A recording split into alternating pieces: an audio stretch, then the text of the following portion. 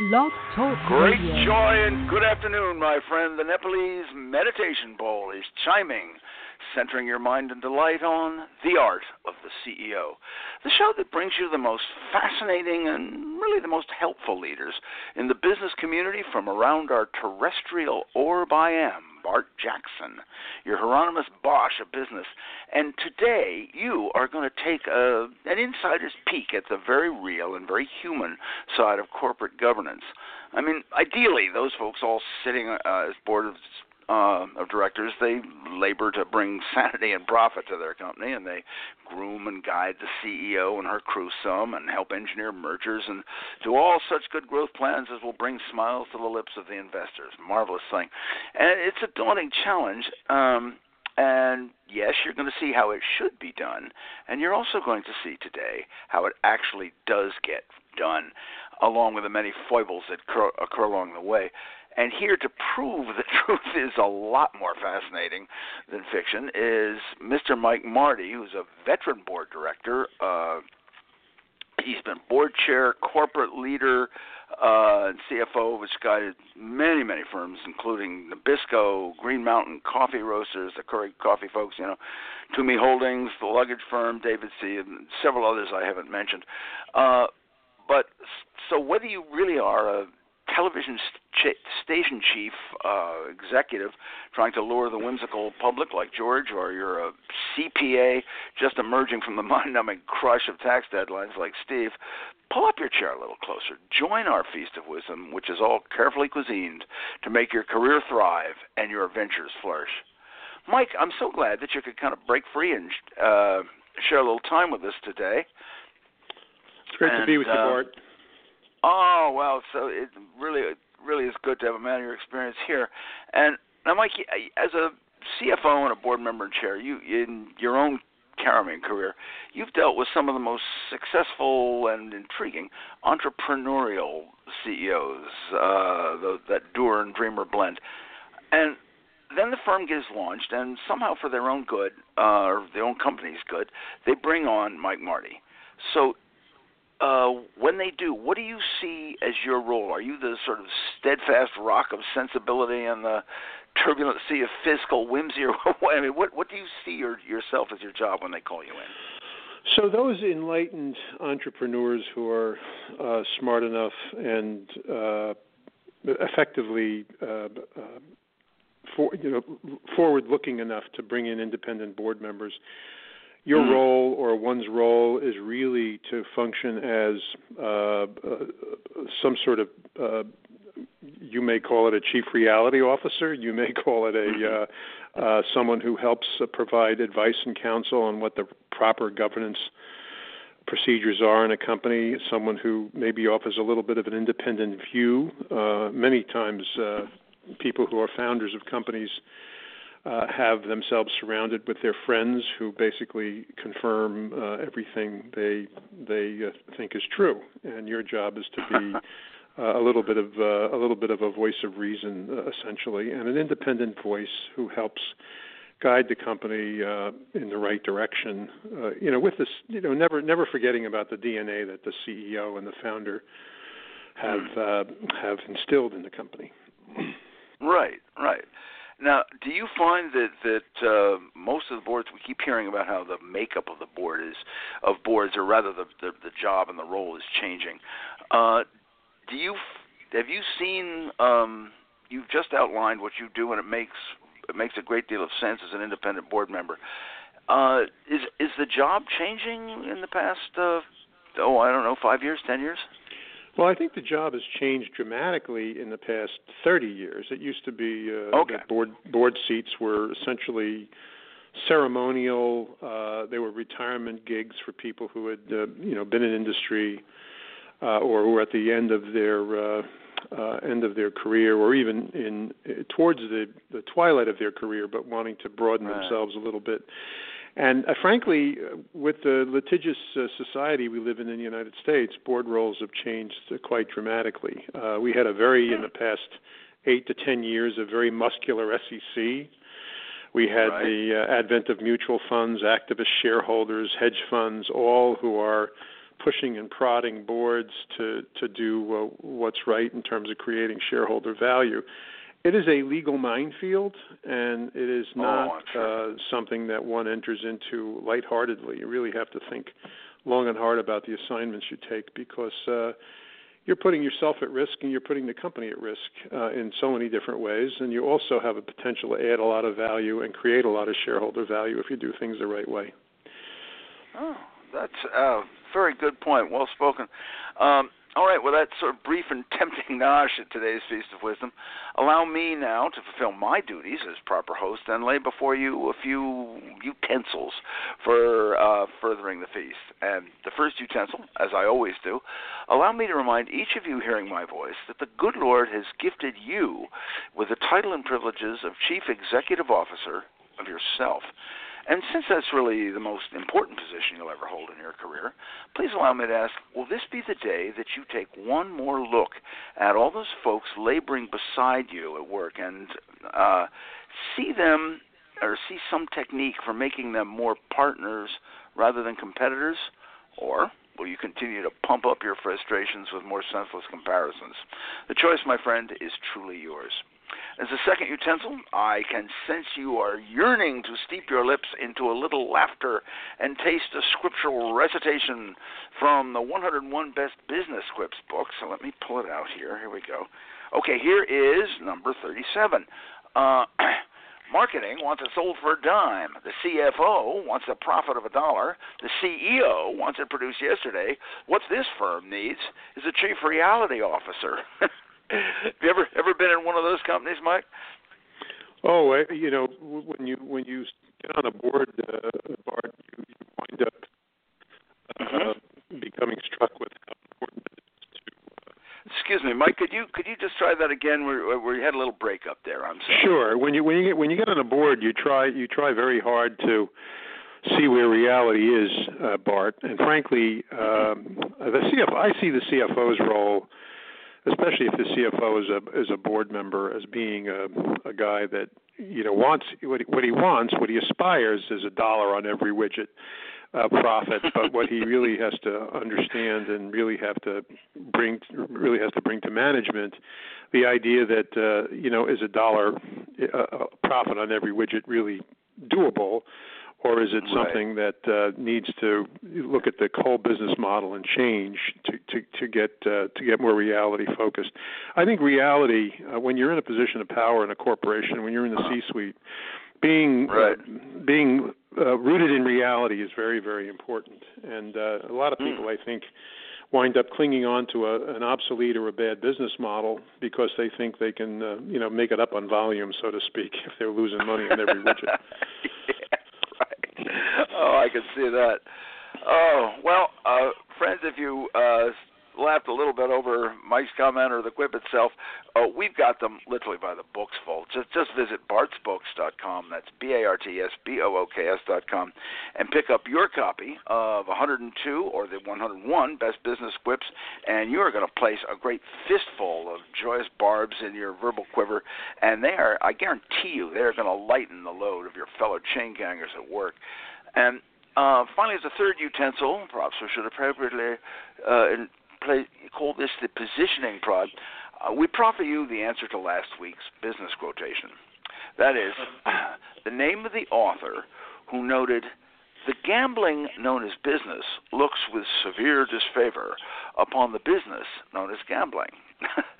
Those words were spoken by none other than the remarkable author of the Sly Devil's Dictionary, Mr. Ambrose Bierce. And stick with us, my friend, because later on in the show, Blurting Your Way, comes yet another enriching quotation. And if you are among the learned souls who knows the author of that quote, simply scribble that sage's name down as you believe him or her to be and email it right off to info@bartsbooks.com. That's info@bartsbooks.com. And if you are correct, your knowledge will earn you a marvelous gift freshly disemboweled from the dungeons of Bart's Books bookstore.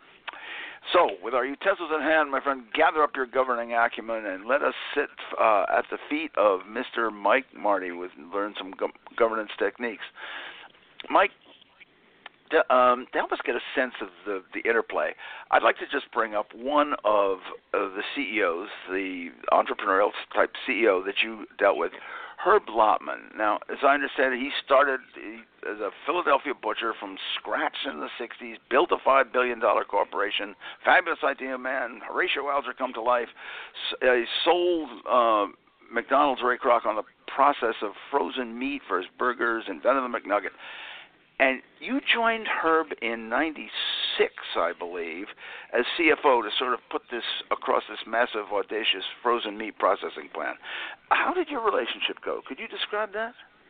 Yeah, so Herb had a great vision and a great understanding of how to play in the McDonald's system. And Herb was the world's largest McDonald's supplier.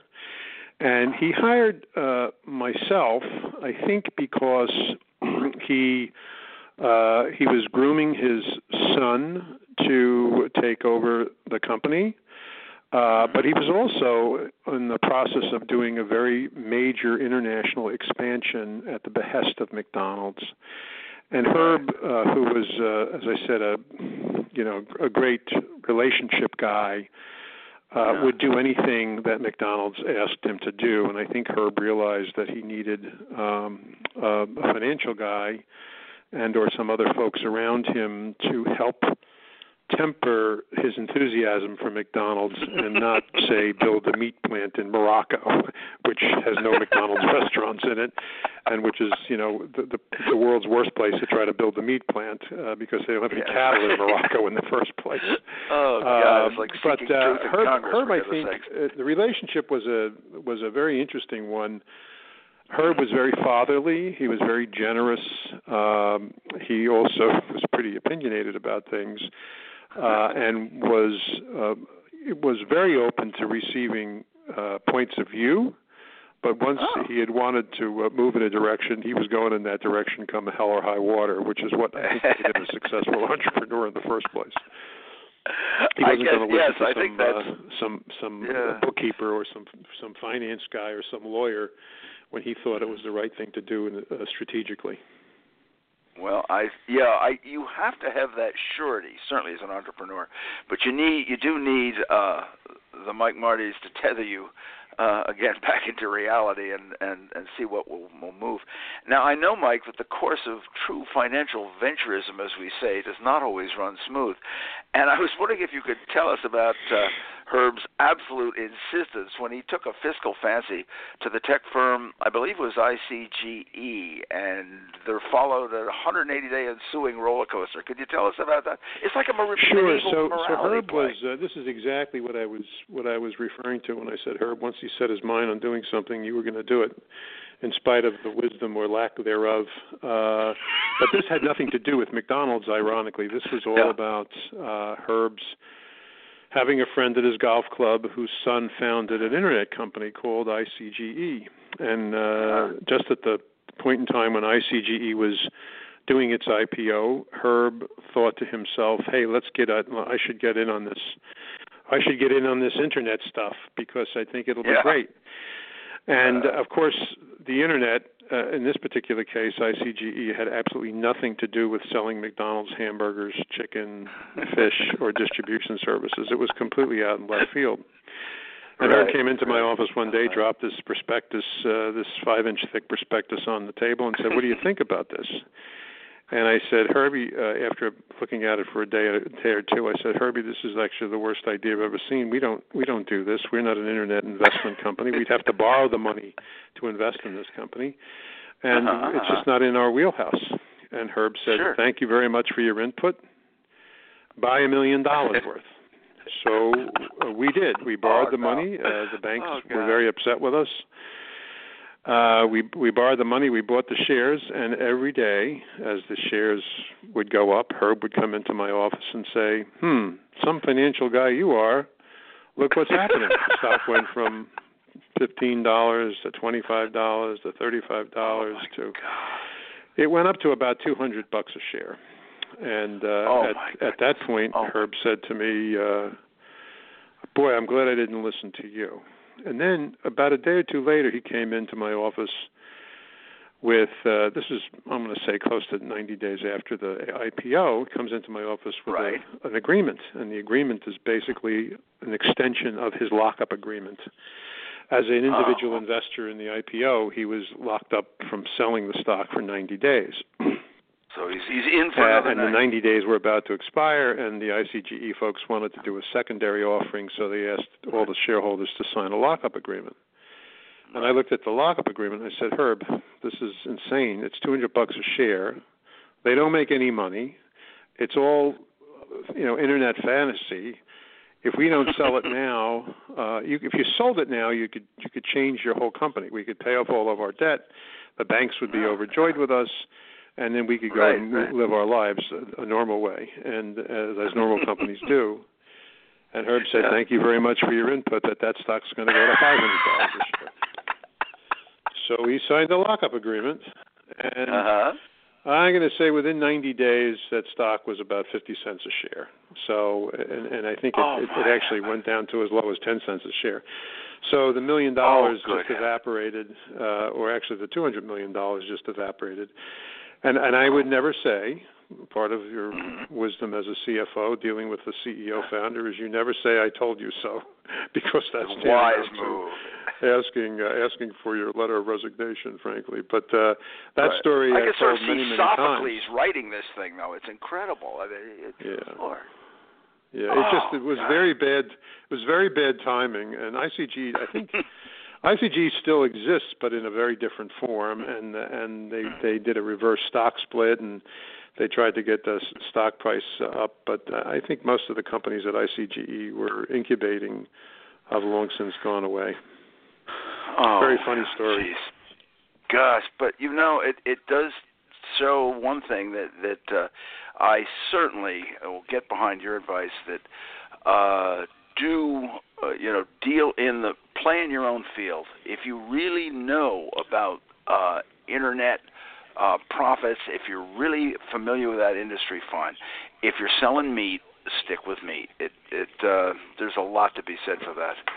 Well, the irony, Bart, is that when I had actually brought in one of the ICGE companies that they were trying to incubate into our office. It was an online meat market. A kind of an internet eBay of cow meat. And when I talked to the guys for about 2 hours, Amazon of flesh kind of thing. Yeah. You got it. I realized that essentially they didn't have anything they were selling. They were selling. They were hoping that you would sign on because they were going to use you as a beta test site. And that's when I was really convinced that we had just bought nothing but a pig in the poke there, as they say. Yeah, right. Well, I think so. With so much of the early internet, a lot of the founders were amazed that you can't fax an anvil to Kansas. That somewhere along the line there's got to come fulfillment, and that shocked a lot of folks. Oh my goodness. Well, if you've just joined us, you're listening to The Art of the CEO, which every Tuesday at 2 p.m. Eastern Time streams magically through the profoundly misperceived realms of cyberspace, where you may listen and download it by visiting theartoftheceo.com. And I hope that you will all continue to stick with us, because we have Mike Mardy, and he is telling us the absolute true and seemingly amazing stories that are going on in corporate governance at some of the more amazing levels. Now, you were also, Mike, the director on Green Mountain Coffee Roasters, and apparently, along with a great number of the buddies of the CEO and founder Bob Stiller, and you were kind of the driving force in making Keurig so widely successful and fending off a lot of the questionable claims, and proved yourself squeaky clean to the SEC. And then you were, correct me if I'm wrong, you were sort of seduced, traduced, enticed, lassoed into the board chair position. And you found yourself having to do a board membership makeover. And you brought in a whole new team. Now, could you tell us who you called and what you were looking for when you're given this duty of being a board to make over the board? Sure. So I believe me, I think Bob and his associates who were really on the Green Mountain board for years are the ones who really drove the success of the business model. I just happened to show up after they passed the Sarbanes-Oxley law, and then helped fend off what I would call specious claims on the part of an activist investor who had the ear of the SEC. So my major claim to fame at Green Mountain was Bob. That company owes all its success to Bob, but it also owns its near death to some of the things that were perpetuating there before I joined. And essentially what happened is I got dubbed the CEO or the chairman of the board after both the chairman and the founder and the lead director got caught in very, very big margin calls in a blackout period because the company was under siege, and Bob's associates, who were all terrific people, I might add, said, we really need an independent board chairman, and we're going to make you it. Right. And I said, oh, thank you very much. And you were absent that day, right? Yeah, no, exactly. I walked out of the room for 2 minutes. But having said that, what the board asked me to do was recruit. Now that the company was close to a $3 or $4 billion company, to recruit, a new board or to supplement the existing board. Excuse me, Mike. I really do not want to interrupt this, but could you just adjust your mic there a little bit? So sure, we have a few little squeaks. Sure. Yeah. Can you hear me now? Go ahead. Yeah. So essentially, what the board asked me to do was recruit people in industry, well-known people in industry, to add gravitas and experience to the board in various fields. Right. So I set about, recruiting a new director who happened to be the chairman of Fortune Brands, which was a very well-known company, a conglomerate company that had also been attacked by activist shareholders and had split itself up in the process. He was retired and available, so I recruited him after much cajoling and much talking and much convincing of him that essentially the company was squeaky clean. He agreed to join the board. And then we recruited the former head of Kellogg's and the former chief marketing officer of American Express and the former vice chairman of Procter & Gamble. So all these people came on the board. Over a period of time, we expanded the board, and gradually some of the folks that had been on the board from the beginning, retired and went on their way after adding a lot of value, I might add. But it was an interesting process, and I'm not convinced. They all joined the board for different reasons. Most of them needed to be convinced that the company which was being attacked by this activist shareholder, activist investor, and the SEC was essentially, squeaky clean. And, we just had a whole new board, and after running with a whole new board for about 2 years, I think the board... Excuse me, hello? Company get out of the eye of the public in order to expand in a way which would allow us to not necessarily hit every quarterly mark that we had said we'd hit. And I think the company now is doing very, very well under private ownership, but we sold it for close to a 90% premium over the weighted average selling price of the stock, which was a big win-win-win for everybody except the investor who had been attacking the company. And Bob became a billionaire twice over as a result of that sale, which was very, very great. And a lot of people in Vermont, which is where the company was based, we made a lot of Vermont millionaires in the process, which is great. Oh, I think the dairy farmers owe you a great debt. Oh, this has been just fascinating. And with all this, I think it's time for us to take a brief sorbet from our Feast of Wisdom and allow me to briefly introduce to you the company by whose good graces we are here today, and that firm is Prometheus Publishing, creator of, among several other divisions, Bart's Books Ultimate Business Guides. And you may visit Bart's Books and explore a wide wealth of business masters' words and insights, including one of the books that you might want to look at it. It's called So That's How They Do It, Tactics of Business Masters. And this is one of my favorite books projects, primarily because of the readership. We designed this book for what we call the intellectual elite. I'm sorry, the energized elite is really what they are. These are these individuals who want to push themselves up from the swivel chair, get up, and will do whatever it takes to seize the better business tool and apply it to their own job.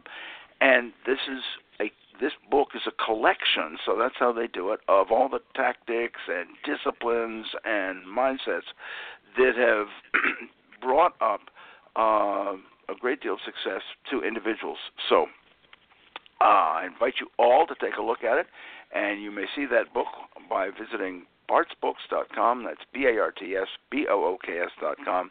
And while you're there, oh, by the way, while you're there, go to that little blue mailbox that you see by the bookstore, and you can subscribe absolutely free to your weekly business quips, and you can get a little laughter and a little wisecracking afterthought, guaranteed to put a smile on your lovely countenance. And speaking of decision-making wisdom, why don't we return now to Mr. Mike Mardy? And Mike, I want to ask you, we're in the time we have left, there's oceans of ink have been spilled over the whole issue of boardroom diversity. You know, the statistics get tossed around, 69% white males, Fortune 500, da-da-da. And some European nations are even pushing diversity mandates. I mean, personally, I can understand why you want a diversity of expertise on a board. You're given zone defense. But do you really see any good reason for choosing corporate governance based on gender or ethnicity? Well, that's a great question, Bart. I think I see that competence has to be the overwhelming common denominator here in terms of choosing board skills. It's good to have as a factor, I think, people who mirror the market to which you sell. So, I think, but board diversity is a very noble goal, and I think it's the right direction to move in, provided there's competence and provided there's enthusiasm for the assignment that the people are undertaking. And I'll put it this way, Bart. I don't think there's anything wrong with board diversity. I think it's really good, and I think it's better to have a diverse points of view on the board, whether it's women, men, race, any type of ethnicity. You should try to mirror the market that you're selling into, and the market of the people that actually you hire. I think it's a noble goal. But the overwhelming common denominator needs to be competence. Yeah. I think you're absolutely right. Oh, Mike, there's so much more I wanted to ask. I wanted to find out about how you shepherded through Tumi Holdings into the merger with Samsonite, and there's a lot more. You're going to have to promise to come back for us so we can continue this. I hope you can. Well, I'd be delighted to, Bart. And just one more thing: if anyone is seeking a board of directors, I don't know if you're free at all anytime, but I know, or if they're seeking some advice as forming a board, how might they get in touch with you? Well, I think they could contact you, or they can contact me at mjmardy@gmail.com. I'm also probably a pretty well-known fixture in the New Jersey financial community, so people in New Jersey know where to get in touch with me. But always happy to help people choosing the right kind of governance practices and the right kind of skill sets on their board. It's very important to have great corporate governance to make sure shareholders and all the stakeholders get a decent return. Okay, you're absolutely true, and I thank you so much, and we definitely will have you back real soon. Thank you for coming on, Mike. Bart, thanks for having me. And thank you. And as we round out today's feast, I'm Bart Jackson, your curator of business wisdom, leaving you with today's business quotation. Who was it who said, "The test of our progress is not whether we add abundance to those who have much, is whether we provide for those who have too little." And as a hint, This author was this longest-serving president of the U.S., provided so many of those who had too little with a whole new deal. And if you know the author of this quote, simply scribble that name down as you believe him or her to be and send it right off to info@bartsbooks.com. That's info at bartsbooks.com to win an absolutely power-thrusting, career-changing gift from the dungeons of Bart's Books Bookstore. And as a parting shot, in the words of my wife's husband, given a little scotch and a lot of time, any man can dream big. Send me the person who will lavish the sweat and brain cells to transform that dream into a venture. And do tune in to The Art of the CEO next week, as we are going to bring you one of the nation's most amazing and effective organization builders, Mr. Markeen, who is going to mentor you on the creation and sustaining and care and petrol feeding of a professional organization. And to you, who've been gleefully sharing our feast, I hope you've enjoyed The Art of the CEO as much as Mike and I have enjoyed bringing it to you.